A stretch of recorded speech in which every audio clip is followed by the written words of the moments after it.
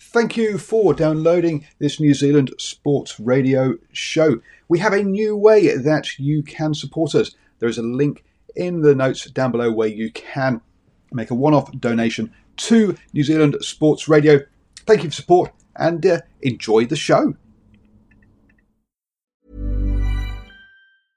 I'm Sandra, and I'm just the professional your small business was looking for. But you didn't hire me because you didn't use LinkedIn Jobs. LinkedIn has professionals you can't find anywhere else, including those who aren't actively looking for a new job, but might be open to the perfect role, like me. In a given month, over 70% of LinkedIn users don't visit other leading job sites. So if you're not looking on LinkedIn, you'll miss out on great candidates like Sandra. Start hiring professionals like a professional. Post your free job on linkedin.com/people today. Burrow's furniture is built for the way you live. From ensuring easy assembly and disassembly to honoring highly requested new colors for their award-winning seating, they always have their customers in mind. Their modular seating is made out of durable materials to last and grow with you. And with Burrow, you always get fast, free shipping. Get up to 60% off during Burrow's Memorial Day sale at burrow.com/ACAST. That's burrow.com/ACAST. burrow.com/ACAST. Hello and welcome to the Driving More Show. Hi, I'm Paul and I'll be your host this evening. And at the moment, it's going to be a solo show, but we'll see if any of the boys do join me. Looking at what we're going to talk about this evening, then obviously we've got all the international action from the weekend, as well as some Bunnings NPC action as well. We'll run the Marlin Pacifica have continued announcing players, so we should have a quick look at that. It's not only been men's action, but we also had women's action on the international side of things, so we'll have a chat about that as well. And then head injuries have also definitely made themselves a big part of the news in this last week or so. Just cracking open a beer whilst we're talking about this on a nice orange can this evening. For those of you, let's describe for those of you who are listening rather than viewing, I'm brewing dry hopped Pilsner. There we go. Not sponsored, but a good deal at the supermarket. So I guess let's just crack on through and look more. Nocturnal Lights Live Chat says, "Howdy, Paul. Seems a while now." Yeah, it does. I get it does, really, doesn't it? But we were here last week at 8 p.m. on a Tuesday. We're here every week with the Driving More Show at 8 p.m. What I haven't been doing for the last week is the 5 p.m. Lockdown beers, which I was doing daily.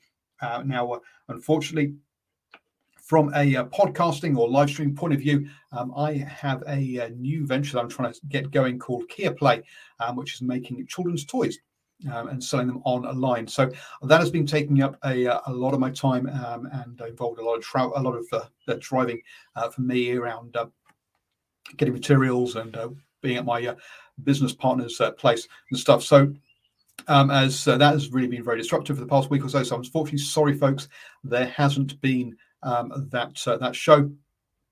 But look, we are here. Also had my girls at the weekend, so I didn't watch many of the games live, so I didn't do any post-match reactions. But I think this coming weekend, where we've got some cracking games coming up, we should definitely do some post-match reactions to the games, because we do have some biggies. Let's be honest, this weekend with Ireland versus New Zealand, England, Australia. 2 games for certain that really probably could do with some post-match reaction. Also, Scotland versus South Africa as well, actually. So 3 really kind of big games there that I think all could do with some post-match reaction. We probably should have done some this weekend around Australia versus Scotland versus Australia and Wales versus South Africa as well.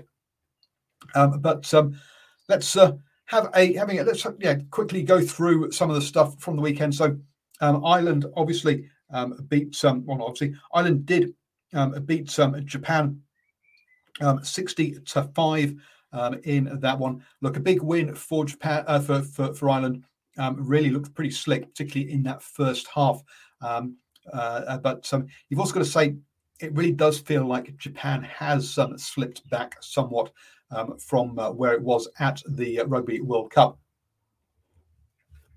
One of those teams that seems to do pretty well when they've had a big block of training together. Argentina, another team that seems to be particularly good in that kind of way as well.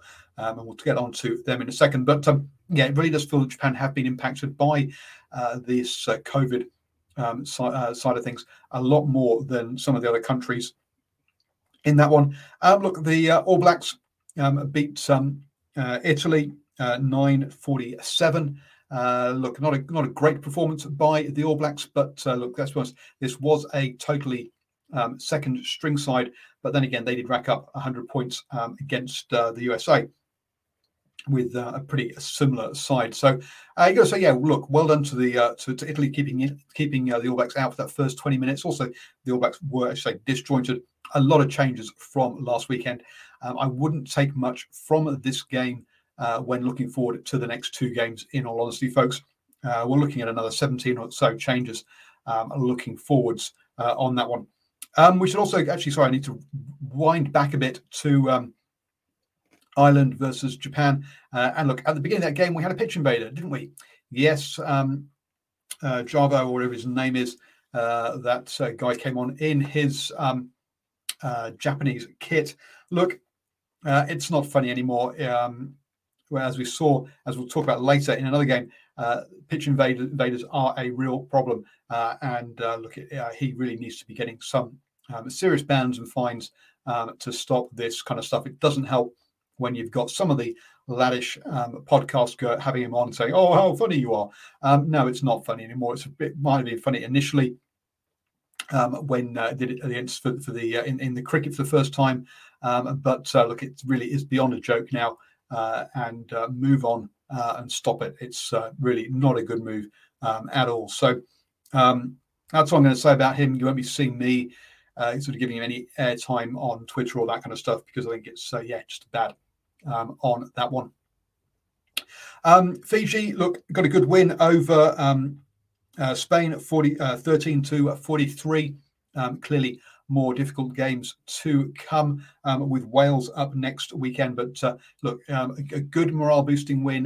Good to see. It's good for them to get that run out to clear some of the cobwebs and to have a preparation game ahead of Tier 1 games, which they rarely get. So I think perhaps one of the better tours being lined up for Fiji, even if unfortunately, obviously, they don't have their full setup because the coaches haven't travelled, and so it's a makeshift coaching team, and also there are none of the Southern Hemisphere-based players involved, so only European-based players. So one of those ones that say, look, good start for them. Portugal beat Canada 20-17. Now, I put out the tweet saying that I think that this showed how far Canada had dropped. And people say, look, Paul, it's not a shock. And I agree, this isn't a shock. I backed Portugal to win by 3, and they did. Yes, but this does show Canada, the team that has been at every single Rugby World Cup so far. They've obviously not, they've failed to qualify for the next one in 2023, but they have been at every single World Cup so far. Portugal have only been to one Rugby World Cup. To give you the kind of, yes, they're both Tier 2 nations, but to give you an idea as to the different kind of levels within Tier 2, this is one that Canada in the past would have expected to win, but they really have slipped back. Portugal heading in the right direction. It's good to see teams like Portugal, like Spain, who are in that second tier of European competitions, along with Georgia, Romania, etc., getting games in this window and getting games where they can be competitive, where they can actually learn something from it, rather than just getting an absolute drubbing against Tier 2 ones. But Simon lets me know that Portugal scored in the last minute. I'll be honest, will have seen a lot more rugby than I have over this last weekend. So well done to Portugal. As I say, up and coming. Canada, to me, look in some real trouble They did say at the last Rugby World Cup, the last Rugby World Cup cycle, they didn't make Japan, that their loss of World Rugby funding could mean that they would go under. So it'll be interesting to see what happens to Canadian rugby over the next 4 or so years, as they might miss out, or they probably will get less World Rugby funding because of their lower status and having not made the Rugby World Cup. England beat Tonga. No big surprise there. 69-3. Look, well done, Tonga, turning up. Or they always turn up and are there for these games. So great to see them doing that. Again, I'm honest, I've not watched this one, so I'm not sure what we kind of really learn from this one. That's a good hit out for England ahead of harder games coming up for them. But so look, Tonga, keep turning up, and let's hope that they get more recognition for doing this, for keeping on turning up, because it's we do obviously need teams to play at the end of the day, and they could very easily have pulled out of this Northern Hemisphere tour, especially with Farrell having a positive COVID test. Now, it turned out to be a false positive, and he is back and available for the for England for the rest of the series. But look, COVID is still a very present thing in Europe. Yes, we are seeing full stadiums, but there are also a lot of people with COVID, a lot of people dying with COVID still over there. So you've got to say that I wouldn't be surprised if Farrell is if Farrell isn't the last person to have to drop out with COVID. Actually, one of the Welsh players as well, didn't he? I think so. Look, so a couple of players who have done. Let's just hope no one gets it seriously, like we saw with Georgia in South Africa during the mid-year touring window. So with that one, narrow win for South Africa over Wales in that one, which a really good turnaround for Wales with this one. Yes, they've got a couple of players back, such as Biggar, Lewis Rees-Zammit, but they lost Alwyn Jones as well to injury. So I don't think you can put this down to a couple of extra players back from England. I think this is Wales. Look, historically, they have started these November windows and Six Nations slowly, but that, obviously that was under Gatland rather than under Pivac. But look, good turnaround from Wales. Really stepped up their level in that one, and up against the world champions will be obviously not happy that they lost in this one, 18-23. But look, at least they're much more competitive and say heading in the right direction for Wales with that one. As was mentioned further up in the chat by Nocturnal Rights, France versus Argentina was a good game, and look, the Pumas played a lot better in this one because you've which is good to see, because obviously they didn't have they had an abysmal rugby championship, losing all 6 games, not even picking up a losing bonus point. So look, had a really poor rugby championship. So looking a bit better against France, which was good to see. It's been a long old haul for the Los Pumas, and even though some of them did have to go back and play club rugby between the rugby championship and these games as well, so it's not like they've had full perfect preparation heading into this one. But good to see them being much more competitive in that one. But I think France always looks the better team. But Argentina hanging on in there in that one.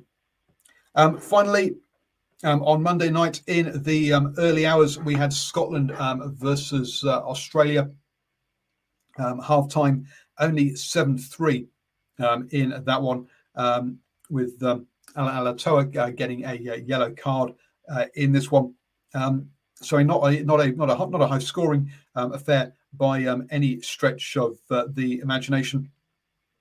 Look, Australia did get back in front just after half time, but Scotland got back in front again and kept their saw themselves through with a Russell penalty at the end there. A close one, obviously, in that one. So, well done to Scotland in that win over Australia. That's a massive morale boost for them. Let's remember Australia on a 5-game winning streak coming into this one after all of that.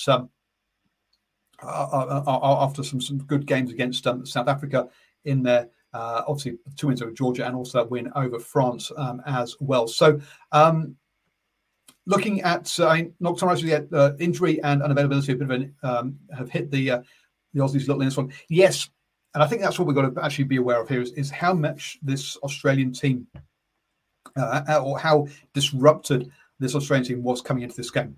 You've got Arnold and Skelton coming in, and clearly they've had about a week preparation with the team in there. James O'Connor at 10, he's been injured for the rest of the international season, so he's not played since what, June, July's time, or June, I think it was, in Super Rugby. So again, little or no preparation coming into this one. Karevi was in at 12. He's also gone from there. They've lost Hodge as well as Banks. They're 2 fullbacks, so they've both gone. So a lot of this continuity that Dave Rennie was building up in this team has kind of disappeared ahead of this game. Also, Karevi on the wing, another person to be missing out as well. So quite a lot of changes in this team compared to that went through the Rugby Championship and did so well in those the final 4 games there. And you've got so it is that so you're quite right. A lot of changes there. Karevi is a major loss, he is, but I think also that fact of having Arnold and Skelton back, 2 quality players, true, but they just don't know the systems. They've not been part of the Australian setup for a long time now, particularly Skelton. So it doesn't matter. So things like line-outs and stuff would have been cobbled together at the last minute. So it's actually quite a disrupted team, or probably the most disrupted Australian team we've seen for this year at least, going into this game. So it probably should bear that in mind with that result. But still, good for Scotland to get that win there over Australia. Looking forward then to this coming weekend's games, we've got Belgium versus Canada. So another good game for Belgium there. Again, they're in that second tier of European teams up against Canada. Scotland take on South Africa, which would be a cracking one. That's at 2 a.m. On Sunday morning in New Zealand time. As I haven't got my daughters this weekend, I will be trying to get up for that one. That's going to be good. At the same time, Italy versus Argentina. In that one that I'm less interested in, let's be honest. You'd expect Argentina to pick up that win. At 4 o'clock, we've got the French Barbarians taking on Tonga. Doesn't look like that's on Sky here in New Zealand. But look, that after a couple of real tough games for Tonga, that'll be a much better game for them there, I think. Ireland then against New Zealand, 4:15 a.m. New Zealand time. That should be a cracking game, and definitely looking forward to that one. As Con comes and joins me. How are you doing, sir? Very good, Paul. Very good. I've been listening along, so while I've been cooking, and sorry I'm late, but I thought you might need a little bit of company. I could, yes. All the games live. And you've probably seen more rugby than I have at the weekend, to be honest. I was catching up on highlights today as I was cleaning bits of stables. Bits of stables, well. Sounds like dirty work, but look, I was away for a sort of a golf trip with mates on the weekend, so I missed a few, but I did catch some of the games, and this is, I do love my, as you can probably tell, I like my international rugby, and I do love the Autumn Internationals, and so obviously the All Blacks game wasn't anything to get too excited about, but it was a good start. I don't think the USA game was really the start. It was kind of not even really an appetizer, it was pretty good. Well, we had the USA, then Wales, and now Italy. So yeah, 3 games. True. The Wales one was yeah. Sounds ridiculous. Actually, it almost slipped my mind because what the Wales game was one of the only games last week. Whereas it's great to have those sort of 4 or 5, tests. It's but yeah, that one was also, not the greatest game. But Wales certainly fronted up this week and were probably a little bit unlucky not to take it. Yeah, I'd say a great turnaround, a really good turnaround for them after that one, which what they need as well. Simon says, I think it's ridiculous. Top 14 in the Premiership played matches last weekend. Yep, they do during the international windows and the English and the French competitions.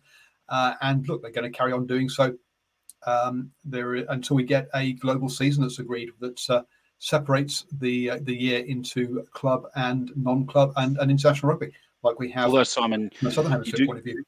Sorry, excuse me, Paul. Although you do get the benefit of, because of the way the Premiership works, they and the fact that it, if you look at the New Zealand equivalent, we've got the Super Rugby, but we always talk about how important NPC is for having players that aren't in the international teams have something to do, and the Premiership season's obviously really long, so. I kind of, there's part of me that kind of likes the concept of, the NRL has, not that I'm a big NRL fan, to be fair, but they obviously have periods of the year where some of the best players will be out and the teams have to try and, have a little bit of the depth to accommodate it. And I guess it's the same with these teams, it's a test of what depth they have. And sometimes I guess the less stacked teams with internationals get up, but I guess if the Premiership only, Paul, you'd know a bit more about this than me, but if the Premiership only played outside of the international window, and considering how long the international window is, the UK has quite a lot. You've got the Six Nations. The Premiership has always overlapped in the windows.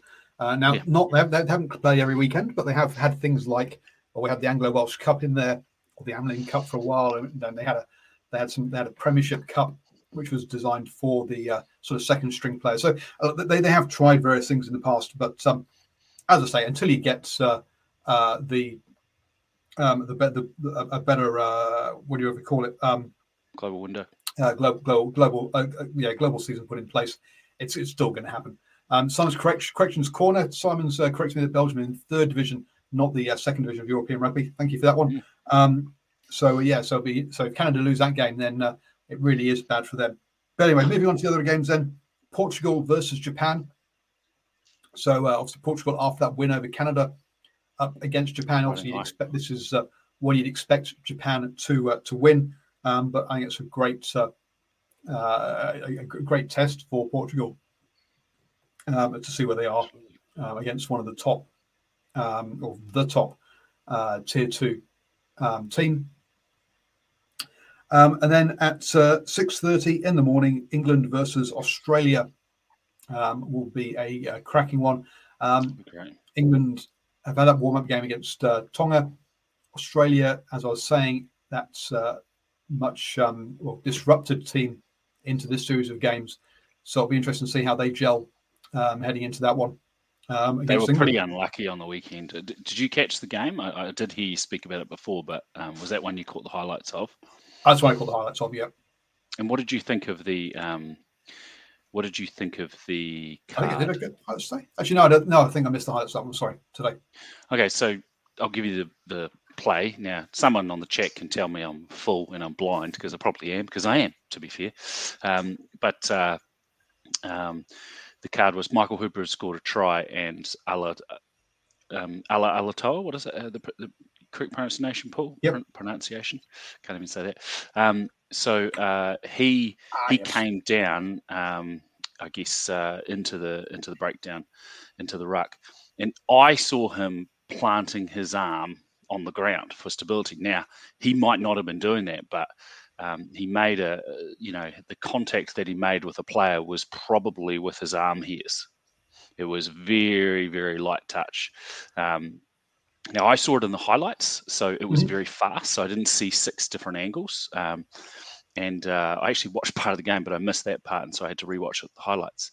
And it looked to me from that it was a pretty tough call, and I'd be pretty upset if I was an Australian fan from what I saw. Actually, I did see the highlights. But now you mentioned that instance, yes, I did see it. Look, in a week where Carl Heyman has come out and said he is joining the litigation against unions in Europe because he's got early onset dementia and he's younger than me. When we've had Dane Helmet-Petty retire from the game at the age of 30, and let's be honest, he's hardly played for the last 2 years, it feels like. So he's effectively retiring at the age of like 28 there through concussion symptoms or head injury symptoms. We do have to protect the player's head. Having said that, you're right. He probably just caught the guy's chin. To say it was a swinging arm, I think was incredibly harsh. What's the difference between if you're supposed to bind when you go into a ruck, then your arm's going to be swinging to a certain degree, and this wasn't swinging into someone's face deliberately. This one was so. Yes, I get that it was probably as close as it could be, but at the end of the day, if you're going to make contact with the head, with so much of this going on, whilst the Southern Hemisphere referees have looked to come up with as many excuses as possible not to give cards, the European referees have been trying to have been actually enforcing these cards and giving it out. So it's one of the things that we said with Boa and Stephen earlier in the year was, look, when we come to this part of the year, we're going to see a bunch of cards for Southern Hemisphere players, and they're going to go, "What? What's going on?" Well, sorry, folks, but this is referees applying the laws as World Rugby want it to be done, not as a union that's concerned about TV figures, wants things to be done. I'm afraid. Fair call, and I think you don't hate the ref, hate the law potentially. And I am someone that fundamentally I do agree with the direction that they're going. I think sometimes you still need to have a level of, I guess, pragmatism, particularly when there's no intent. Now that's a little bit different for something like someone sprinting at someone going for a shoulder charge and just clipping the shoulder on the way to the chin. That's different, like we've seen with a couple of cards or yellow cards or near yellow cards or red cards, like Kurudrani earlier in the season. I think something where you have no intent's a dangerous word in rugby now. It's a loaded word, but I think something where you are carded for what is you didn't have control over what was happening, or it was a complete and utter accident. Is difficult. Like the part that I have the most difficulty with, Paul, is when the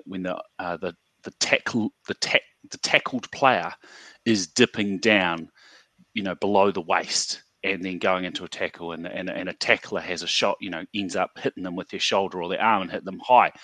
And you see cards for that. I have a lot of trouble with that, because I think most people know that there is a point where you can't drop any further, and you can't drop out. It's not as if you can lift your arm or drop down or slide under the ground. And I think I would say that World Rugby has probably been partially vindicated for their efforts around the high ball, because people are treating it differently as a result of what they're doing. Still, you get some calls that are tough, and maybe I think the Geordie one with a leg, I can't even remember what the outcome of that was, but those types of things can be a little bit, you can find yourself feeling like they were a little bit hard done by.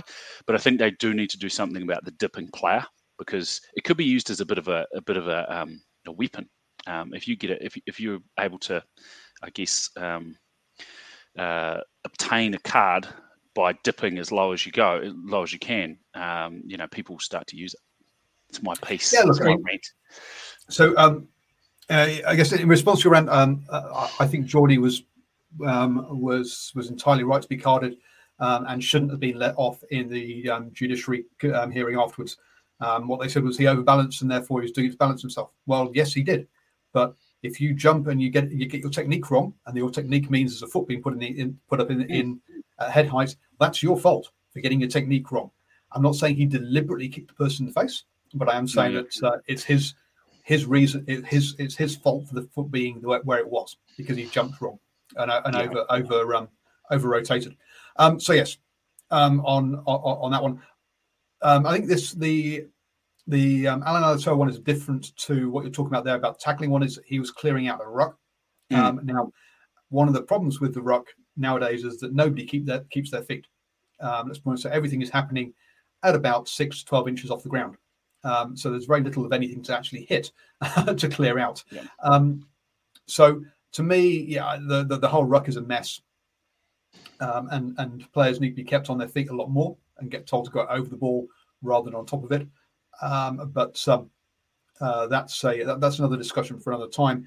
And if we're talking about dipping, I mean, it was Ofatonga Fasi's one that we're talking about there, where he didn't wrap the arm. So for me, for that one, he didn't wrap the arm, so it should be a card. But because the player was going basically head first into him, then that's affected the player's fault. You can't if your head's below your shoulders, then there's you probably shouldn't be allowed to run into a tackle with your head below your shoulders, basically. Yeah, or kind of below your waist, almost as if your head's sort of, if you're basically on a 90-degree angle, there's a good chance that because you're bending quite quickly. I think we all know that if you have, well, I think most people would agree that at the full pace of the game, if you couldn't possibly avoid grabbing them high, it probably shouldn't be anything. I mean, I think where they've gotten to is they've gone, if you touch them in the head, it's a penalty regardless of the situation. Now, you were lucky that you didn't get a card. I find that a bit difficult, but the same with players jumping into tackles and things like that. Like that kind of thing can be frustrating. Now I know that sort of changed a little bit, but anyway, it's I should say I sound like a whingy sort of Southern Hemisphere person. I'm actually, usually I understand the World Rugby's intent and kind of they have to do it. They have to do something. It's just I think there's a little bit more nuance and pragmatism that needs to be added. These guys train 38 hours a week or 30 odd hours a week, so they need to get it right. And too often we've got. I remember that. I've gone. Nigel Owens saying how he got hoodwinked by James Haskell once. Went, "Oh, sorry, I was accidentally there. I didn't mean to be there." And he's like, "No, he meant to be there. He wasn't accidentally there, and I should have carded him, but I only penalised him." He pulled the wool over my eyes that once, and so I didn't let that happen again. These players are intentionally in these positions. That's how they train, and they need to train to be in a different place at the end of the day for a lot of this stuff. So the England-Australia game at 6:30. Then on Sunday morning, moving on then to Monday, France versus Georgia at 2 a.m. Good to see Georgia getting a Tier 1 game, but let's be honest, I'm not sure that any of us will be getting up and expecting much from that game. And at 4:15 on Monday morning, Wales versus Fiji. So another one that's probably a highlights rather than a get up for in that one. We'll see with so it'd be good to see how Fiji go. I think it's good that they've had that warm-up game ahead of this game in this one. Dr. Wright's problem is if teams do not push it, they will lose badly. I guess this comes down to this is where we come. This is where we have a problem, which is where we get where we have laws in the game, and then when the referees actually strictly enforce them, they all go, "Oh, but he's blowing the whistle every 2 seconds." So he should let the game flow. Well, if you let the game flow, then people start cheating, and because they know they can get away with it if it's not interfering or significantly interfering with play. Air quotes there for those of you on the podcast. So yeah, to me, I wish the referees would blow everything, and I think players would become a lot cleaner, a lot quicker. Very quickly, over about 2 or 3 weeks, it would all change. But unfortunately, the uproar in those 2 or 3 weeks would probably kill that directive. Unfortunately, I'm not sure if it would have in that quick fall. I think with the change between domestic, top tier, international, I think people, can you recall something interesting happened in the 2019 World Cup where they were very harsh in the pools of the World Cup. There was average of sort of 3 cards a game or something like that. Average of 3 yellow cards a game. I could be talking shit there, but it was very, very high. And then everyone, maybe there was backlash, but then the quarterfinals came around, and there was almost no cards for the rest of the bloody World Cup. Now, was that people adapted? You might say that. So I think it was that they toned it back a bit. They'd made a point, and they'd toned it back a bit. But I'd probably like to. Someone's probably written an article. Maybe you've written an article, Paul. I'd like to actually go back and see what that was, because your argument could be sound that maybe that those polls forced people to change their ways. Argentina were, got a couple of tough calls and actually lost against France, and which ended their World Cup. Where they could have won that game against France. And then I think a lot of teams started to, they were worried. There was a lot of articles, there was a lot of noise about it. But I felt at the time that they toned it back for the quarterfinals. Yeah. Yeah, they probably did. I think it's the wrong time to be trying to change people's behaviour. Is at the pinnacle, at the big event. By then, you've done all your training, right? So you're not going to change behaviour. Coaches aren't going to are going to want to have had the behaviours that they want instilled by then. So trying to change behaviours on the fly during the preeminent tournament isn't the best time to do it. But anyway, it is kind of what it is. It's never going to change. But what I think one problem that we do definitely have in rugby at the moment is that there seems to be more talk about referees after the game than there is about the rugby that's being played in quite a lot of cases. So that's a problem. And when we've got South Africa, for example, this weekend having videos up saying, this disallowed try shouldn't have been disallowed.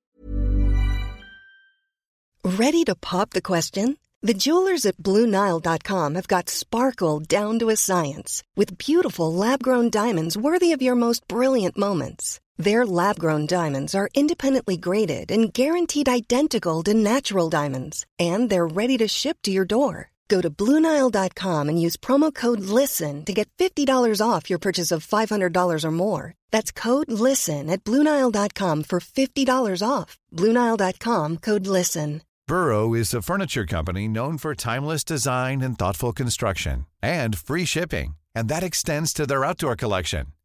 Their outdoor furniture is built to withstand the elements, featuring rust-proof stainless steel hardware, weather-ready teak, and quick-dry foam cushions. For Memorial Day, get 15% off your Burrow purchase at burrow.com/ACAST, and up to 25% off outdoor.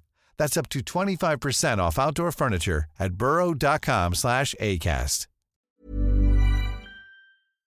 You look at the video and go, well, yes, it should. Your video that you're complaining about the referee actually proves the fact that it was the correct call. But that doesn't feed into the Springbok narrative at the moment, which is the world's against us. It's all being the authorities don't want us to win, which is the narrative that is there at the moment. I think that you're right. I don't want to slag off our South African listeners.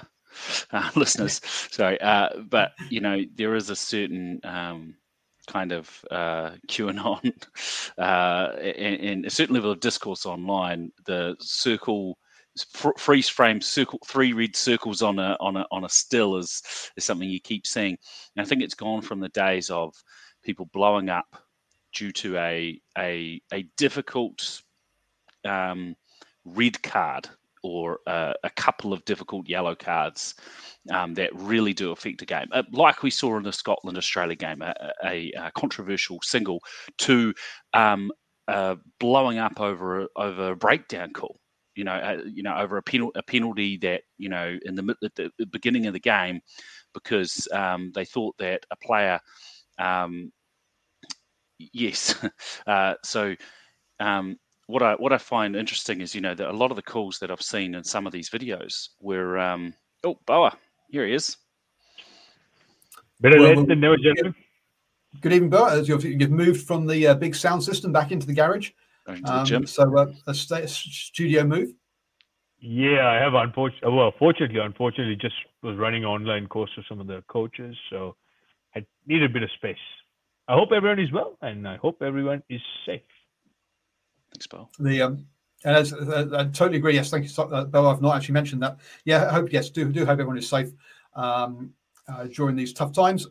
So yeah, talking about referees is my least favorite thing about rugby. Absolutely, and. It's increased. You're right, Paul. Just to fret that. So we'll just move on from that now that Bo has joined us.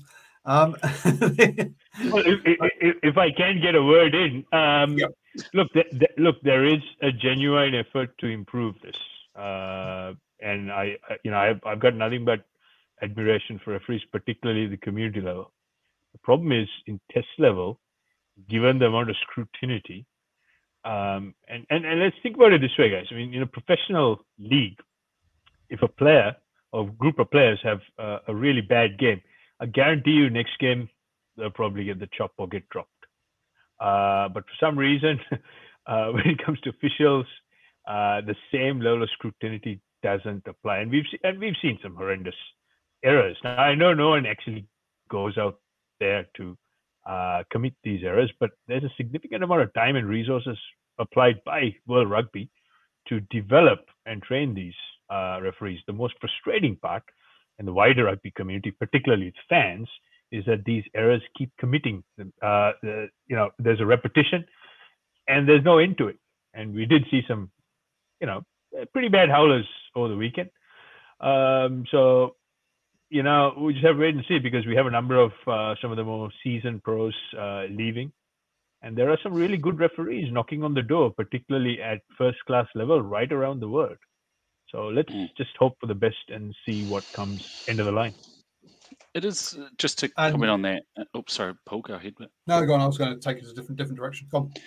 Just continuing to talk about your favourite topic, Paul. Just on that, Paul, I've seen over the years the really big calls that have tremendous effect on a game, and I'm thinking the 2015 World Cup quarterfinal Scotland-Australia, that offside that wasn't offside, or the 2017 final, slightly biased here, but 2017 final Lions game. Really tough call. I think you know that the ref, regardless of the fact that World Rugby is silent, that the ref probably cops a lot of heat. The problem is that no one says anything. But on the other hand, I wonder what could say if World Rugby comes out. If World Rugby, sometimes they do come out, but they don't come out on Monday or Sunday night and go, "We screwed up. Whoops! Scotland should have won. They should be in the semi." But hey, that's what it is, because they almost need to let the fans actually, cool down. Let's rewind now, because the Lions one they didn't, and yeah, I get that one. To me, the Scotland Australia one in real time, it's I have no problem with this call. It's very, very difficult to spot. It's only when you start doing slow-mo and TMOs that you actually spot the offside in that one. To me, it's a very tight one. Now, they did throw Joubert, wasn't it, Boa? Is that right? Yeah, Craig Joubert. And he kept it straight after. And that added real fuel to the fire. That did, but he got thrown under the bus by World Rugby afterwards. They went and said they came out on that one and said he got that wrong. Well, he got a promotion after that. Well, he got promoted upstairs to the desk. But I guess that is, to me, what they do there when they have at times said, "Look, it was an error," and people and referees will make errors. I think that's about that's what they should do. How much further could they really go? You know what I mean? Because I think the problem is we know there's a process that happens, right? But we don't get told what that process is. Now, if someone actually would explain that what the process is, then we would actually some of us commentators would actually know. Some pundits would actually know what it was. But anyway, I want to move off this one because we'll just go round and round in circles. We're talking about games from 2000 or 1905. What about the 2007? No, I'm just kidding. Keep going. Move on. I started on that. No, we'll go back to 2003 in the second half of the World Cup final, where not one single scrum penalty went England's way. Yet England was the dominant scrum. But anyway, the Nocturnal Right says positive ref story was the one for the Northland Hawke's Bay game. Forgot her name. Sorry, her name is Tiana Nwati, and I'll probably pronounced it wrong. And she gave a yellow card as well. So good on her on that one. Talking of females in rugby, let's move on to the Black Ferns. Oh, did you like that segue? Oh, beautiful, well done, smooth. Paul. You should be on TV One News, mate. So let's run through the women's results from the weekend, and we had the USA losing to Canada 13-26. So the Canada getting the double over the USA there. France, unsurprisingly, beating South Africa 46-3 in that one. South Africa South Africa decided not to send their women to the Olympics, even though they qualified because they didn't think they would get a medal. So real show on that one.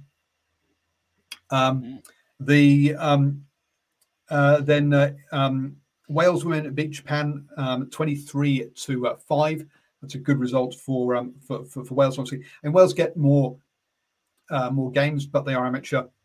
They are about to start getting contracted, but not on a huge amount of money. Going forwards, and then that England versus New Zealand result 56-15. 2 weeks on the trot where there's been record defeats for the Black Ferns in this one. And I think a real show that that England with the premiers, not the premiers, I've got what it's called now. The Premier 15s and France with their women's league, where they've got full season-long professional leagues, have really taken women's rugby to another level, haven't they, Bo? Oh, no question. And look, first of all, congratulations to the England women. It was wow! It was absolute toweling. I did expect the English women to win, but not to that extent. And I have to say, the Ferns were lucky. The score could have easily been 70, 80 points.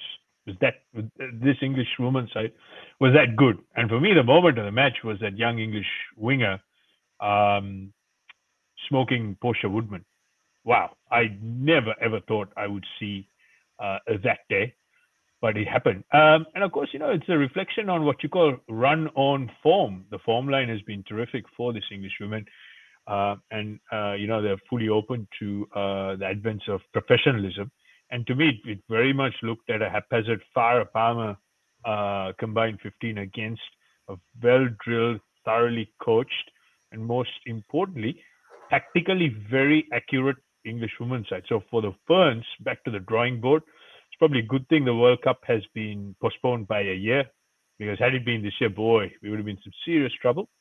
But it's not all bad news. Sometimes you learn more from your defeats, and once you got a 50-point hiding, this would have really hurt the girls' pride. So hopefully they'll learn more from this. And for me, the real alarming factor was we got completely out-muscled in the physicality department. That said, we did have a number of young players being blooded, so the heat will be on the girls to deliver. That's for sure. Yeah, and I think the driving maul, just obliterated them. Like they got I think it was four tries, maybe 5 tries or something like that from the driver Mull, and it was just 4 tries. Yeah, it was just you could see that the Black Ferns were once they got, I think it was 3 tries in 15 minutes or something like that. I might be mixing up the games, but they were a little bit down. The yellow card was also pretty tough, as in it might have been tough to be a yellow penalty try. Close one. The Kendra Cox was a bit confused, but that might be some good acting. But they really needed, and they just obviously. So week 1, driver Mull played a big part. Week 2 played an even bigger part. They obviously would have tried to practice defending it. They would have known it was coming, and they just couldn't stop it. And that is a bit of a worry. So, if they've got any hope of giving them trouble in the world, all the other teams in the women's teams in World Rugby will be looking at that and going, we have to be able to defend against it, because it was just a surefire try. They got down there. They could get if they got the line out, and they did trouble the Black Ferns line out a little bit. They could if they got a Mull, they could just push it over. If they got a penalty, go ahead, Bar. Yeah, with a player like Kendra Coxedge, who I rate as one of the most intelligent players in world rugby, both in men's and women's, you really have to utilize the tactical kicking out of hand, making sure you play in the right part of the field. Trying to play this whole run at all cost game, to me, makes very little sense. And against a very, very accurate English side, you make an error, you make an unforced error. All you're doing is giving them opportunity. And in this instance, 4 to 5 opportunities where they pinged it into the corner, set up a driving ball, beautiful fishtail. We had no answer. We were a bit lost when it came on how to defend the ball. It would have been a lot easier had the Ferns decided to have a no contest small and actually go around and look to play the ball, but they didn't do that. They're very upright. So, it just showed a lot of flaws in the planning side of it. And at times they looked a little bit shell-shocked, almost like a fish out of water. Yeah. And just to ask a question, this is pure speculation, pure con speculation, but it doesn't seem like England have put as much emphasis on sevens as New Zealand has. It's a big deal, and for us, and we obviously won the gold, so brilliant, and so it paid off, and that's probably what a lot of these players have spent a lot of their time doing this year. Has that played a part in what's happened in these 2 games? I think, look, clearly New Zealand do have prioritised the sevens over 15s. We've seen some of the sort of things happen in Canada and the USA. But at the end of the day, the amount of effort that goes into this one, Science of England have a women's premiership and play the women's Six Nations, right? The Black Ferns do not have an annual competition, full stop.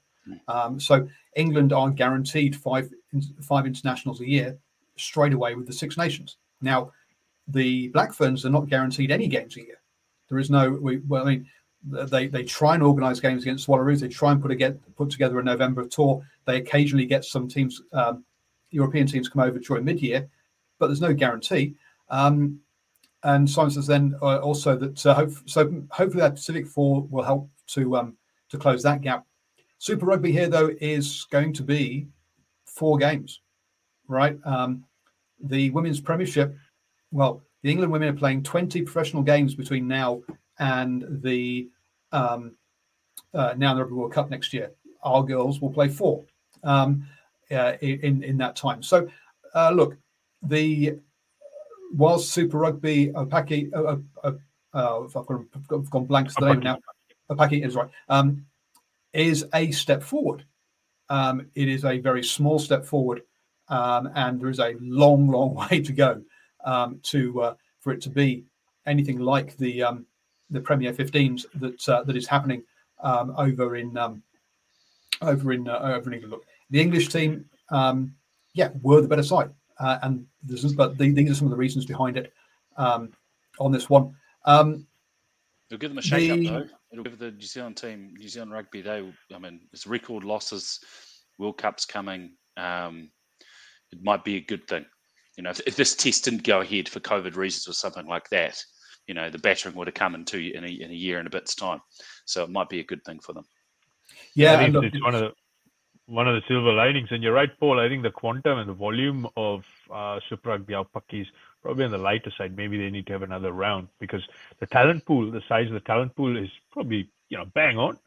But given that particularly the English women, they play, I think it's something like 18 or 22, somewhere in the middle, the amount of games. So that's a high volume of high performance footy. So this is going to be a bit of a concern. We do have a very good high performance program, both for men and women in the 15s and 7s, quite well defined, but nothing replaces the ability to get run on game time, sheer minutes under your belt. And I think that's what is going to hurt the Ferns going forward, unless, of course, we see some tinkering with this Super Rugby Aupaki. Yeah, look, and you got. I mean, remember the 15s competition, the Premier 15s in England. There are about half the USA team, or perhaps slightly less than that, internationals play in that. All the Welsh girls, or a lot of the Welsh girls play in that. A lot of the some of the Scottish girls, some of the Irish girls do as well. So there's a lot of players. So it's not just the English international players in there. It's all the other ones. It's for these other countries as well. Whereas here it's just going to be the Kiwi. I think there's one maybe Australian player who's signed up for it from memory. I remember seeing. But on the whole, it's going to be the just one international team in there rather than the 4 or 5 international teams that are all in that Premier 15s. I just think simple things to do. It comes down to money at the end of the day, right? They basically have said we can't afford. We're not willing to put the money into it that will allow a full season's worth of rugby, or for the women at professional level. But I mean, simple things like Australia have had Super W for 4 or 5 years now. So why don't we have a final between the winner of Super W and the winner of Super Rugby Aupaki? One game, that's not going to cost a lot of money, and it's a step towards that Trans-Tasman rivalry and getting that going. Would the Kiwi side win? Probably. I mean, as we've seen between the Black Ferns and the Wallaroos in recent years, but it's another game. It's a bit more preparation. It's a final, which you kind of that kind of intensity or of scrutiny ahead of the game, etc. This kind of stuff you need to get practice of as well. The other side of it is the direction that this is heading. It's concerning, and I'm gonna. The reason why I say that is that the support was excellent for the English for the women's game. If you saw the stadium they weren't using Twickenham, they were at a different stadium, and I thought the crowd was great. We don't tend to get those types of crowds here for the Black Ferns. Now, maybe when England come, it is a better crowd, but 2 games really, really well supported. That's money. That translates to more support, more games. The commercials go up, more money. That's what they need, and I think we haven't hit that yet with getting the level of local support for the Black Ferns that we need. But also, okay, where do they try and play those games, and compared to how New Zealand Rugby try to play the Black Ferns games? So, where those games have been played, they've been played at Sandy Park in Exeter with a ground capacity of around 12,000, and at Northampton Saints Ground again, similar capacity around about 12,000 or so, right? Whereas, what does New Zealand Rugby try and do with Black Ferns? We try and make as a double header at Eden Park and try and get 45,000 people to turn up early for 2 hours early for a game. Sorry, no, that's not going to work. And so if you want to try and do it, you've got to take it out to Hawke's Bay, take it down down to Tasman. Tasman were hoping to have a Black Ferns versus England the other year. But that didn't go ahead. So look, you need to take it out to these places and stop trying to get it. Stop trying to put it in the big stadiums. If you're going to have it in Auckland, play in an Albany stadium. Don't play it at. No, that's probably what I think. Exactly. You know, a small stadium, because it doesn't look attractive when you've got, you know, you can't tell how many people there are, but you know it's majority empty. There might be 3,000, 4,000 people there. And yeah, it's unfortunately it's a little bit of a turn off, and it's a real shame because, you know, they are trying. They want the crowds there, and I think I understand the logic with having the pre-match, because it's a bit of a sample. You know, they're trying to give a bit of a sample. People come along, they might catch the second half and go, "Oh, this is fucking great rugby." And that's the thing. The match on Sunday morning was excellent. Like, the quality of the rugby is really, really good. So I think most of the fans that might have tuned in, having a bit of English fans having a bit of patriotism there, as that's what does get a lot of us to watch some games, would have thought that it was very impressive rugby, and will be tuning in to the next ones if they haven't seen it before. Also, everyone loves to see their team win. So yeah, I think that what I was saying originally is that doesn't bode well for New Zealand, because I'm very positive about the commercial side of things with England, because it's great. It's great for the women's game, and that's going to be good internationally. But if they have a great commercial situation and we continue to have a not so good one, it could be a problem. It'll continue to create a gulf. Yep. Something we forgot to talk about earlier on, but congratulations to Aaron Smith and his wife Tegan on the birth of Leo, and great to hear that mum and son, mum and baby, are both doing well, as far as we've heard. So that's great to hear. So congratulations on that one. Going so well that Aaron Smith has been called up and is heading off up to France. Up to the UK, up to Ireland. Not the UK at all. Jeez. I'll get myself shot. Up to the up to Ireland to play to cover, because Brad Weber has had a concussion and is out of contention, I believe. So he had his injury cover. Look, he's not played rugby since about round 3 of the NPC, where I think he might have had an injury of some sort in that one. So I can't see him playing unless there's another injury. But you've got to have a backup. You've got to have 3 scrum halves in case other one falls over. Boa. Yeah, look, to be frank, I won't be surprised if he starts off the bench, because yes, it's a bit of injury cover, but high performance, and particularly our marquee players, they're monitored quite heavily, particularly with their off-field training regime. So he'll be ready. There's no question about it. He would have met the fitness criteria. He would have done a couple of Broncos prior to leaving. So the thumbs up would have come from coaching staff. And of course, this shows how serious the All Blacks are, particularly Ian Foster, because anything but a good win won't be enough to pacify some of the naysayers of what, the Foster fan club, so to speak. And of course, it'll be a good game, because Ireland, it's a test match. It's a proper test match, and Ireland in Dublin are a very difficult and tough proposition. So, look, I think it's a great sign, and he might show his hand. Without getting ahead of ourselves, maybe a week from this Saturday against France, which is probably what the All Blacks are planning for.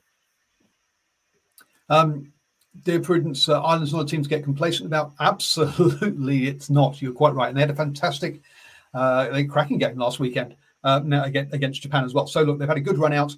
They've got some. They're a good side, and not to be complacent. But let's be clear here. The New Zealand public will not accept another loss from the All Blacks this year.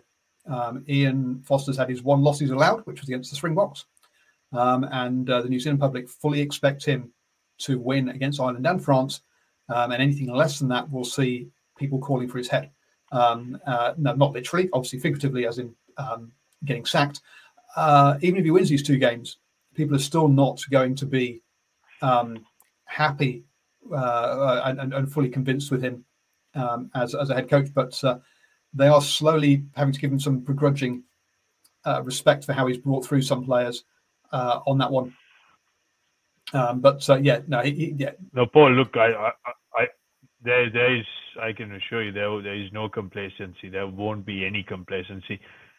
This game and the next, without getting ahead of anyone, they're taking this very, very seriously. I think the All Blacks will run on their best side, no question, and they will want to really make a statement. So there's no complacency. The extreme end of this is, don't be surprised if the All Blacks put on a sterling performance. And we know that the All Blacks, when they run their top side, they don't have two average games back to back. The historical statistical pattern clearly shows that. So based on that, I think we can look forward to it. And again, look, the naysayers, the Ian Foster fan club, will not accept an accidental win over Ireland. They have to turn up the goods. And if you recall, the last time the All Blacks met Ireland, which was in the World Cup quarterfinal, we all remember what happened. And that is the level of expectation or the weight of expectation on Foster's shoulders. So there'll be a lot of pressure. He will run his best possible side, and I am expecting a good, very good competitive test. But All Blacks to come out with the goods. Yeah, look, this was definitely an experimental team. I said there'll be something like 17 changes. There were something like that. We are going to see the Welsh team 23 run out again. It's going to be a complete change. The only exception might be that Sam Cane might get included somewhere. Otherwise, this to me is the same 23 that played against Wales. Barring injury, obviously, I think because obviously Brad Weber's got a concussion, so he obviously needs to be replaced. It will be these games, these next two games are going to be taken exceptionally seriously. Don't worry about that one. LB asked in the chat. He said, "Are the top 10 women's teams professional?" So if we look at the top women's rankings, it goes England, New Zealand, Canada, France, Australia, USA, Italy, Ireland, Scotland, and Spain are the top 10. So Wales, for example, South Africa are not in the top 10 teams in the world. Look, England, yes, they're professional. France, yes, they're professional. All those other teams, no, they're not, put it bluntly. So no, there is nowhere near the top 10. The Black Ferns are not full-time professionals. We had Chelsea Alley come out and say she has got 5 jobs. And she is a starting Blackfern in the 15s code, right? First choice one. So look, guys, no, it's got a long way to go yet on that one. Lastly, then Bunnings NPC. This coming weekend.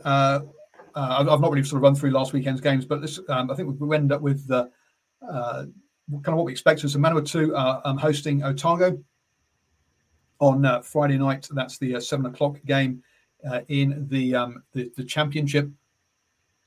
And the other championship game is clearly Taranaki versus Southland at 2 p.m. on Saturday.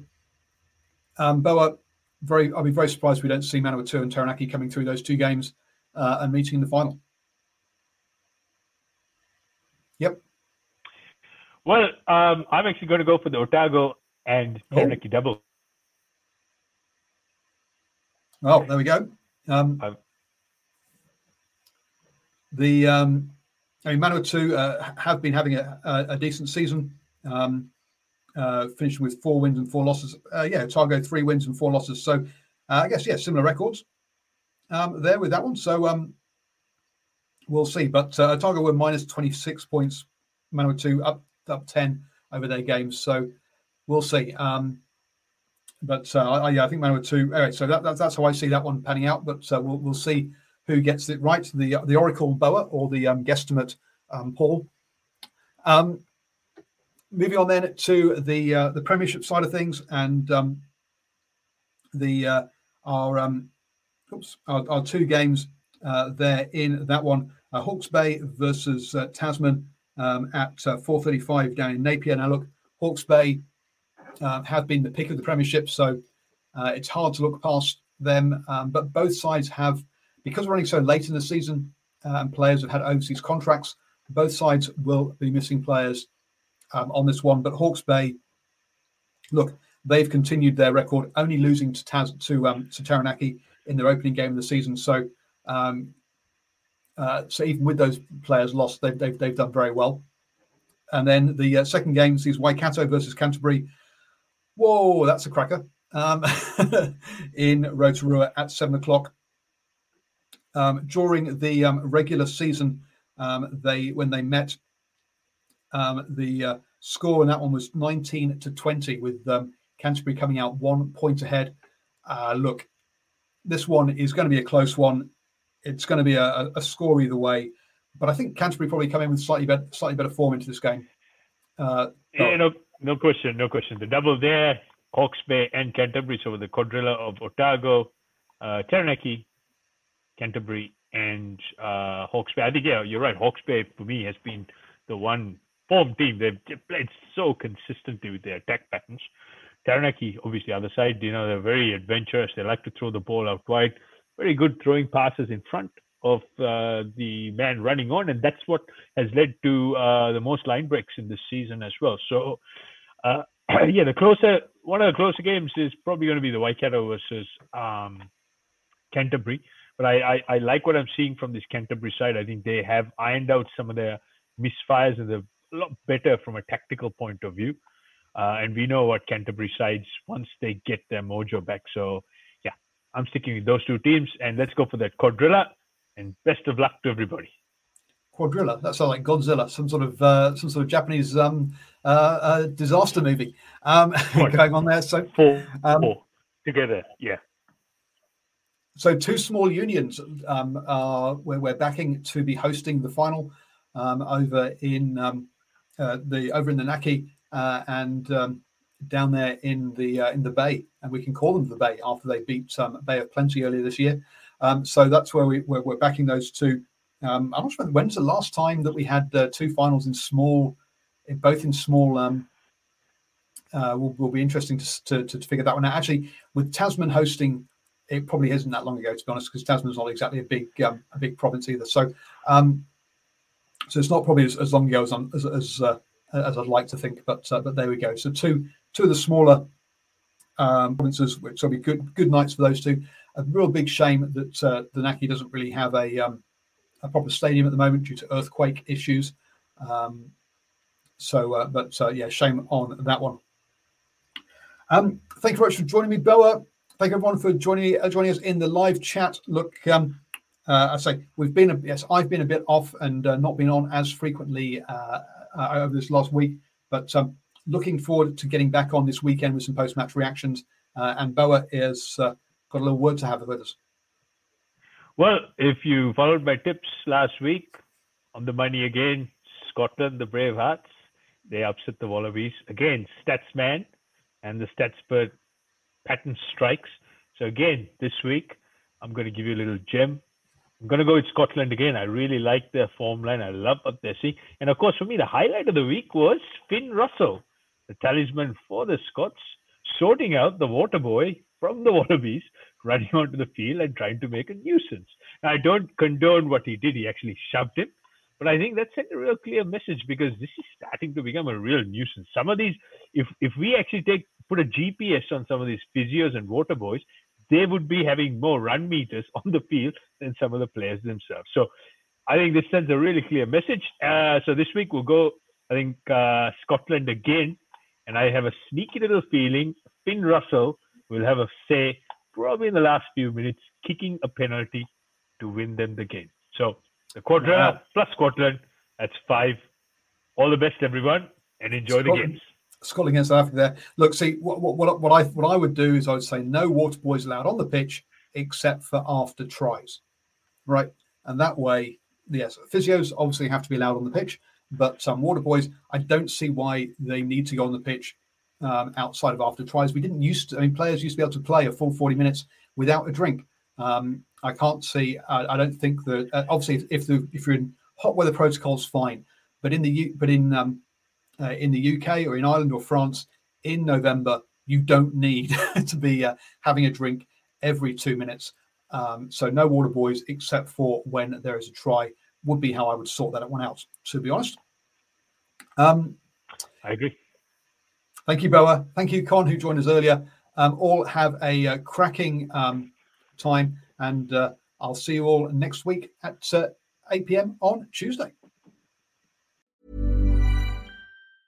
Mom deserves the best, and there's no better place to shop for Mother's Day than Whole Foods Market. They're your destination for unbeatable savings, from premium gifts to show-stopping flowers and irresistible desserts. Start by saving 33% with Prime on all body care and candles. Then get a 15-stem bunch of tulips for just $9.99 each with Prime. Round out Mom's menu with festive rosé, irresistible berry chantilly cake, and more special treats. Come celebrate Mother's Day at Whole Foods Market.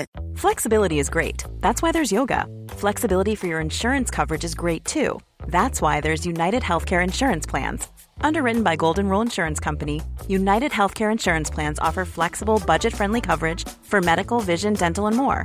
One of these plans may be right for you if you're, say, between jobs, coming off your parents' plan, turning a side hustle into a full hustle, or even missed open enrollment. Want more flexibility? Find out more about United Healthcare Insurance Plans at uh1.com. Mom deserves the best, and there's no better place to shop for Mother's Day than Whole Foods Market. They're your destination for unbeatable savings, from premium gifts to show-stopping flowers and irresistible desserts. Start by saving 33% with Prime on all body care and candles. Then get a 15-stem bunch of tulips for just $9.99 each with Prime. Round out Mom's menu with festive rosé, irresistible berry chantilly cake, and more special treats. Come celebrate Mother's Day at Whole Foods Market.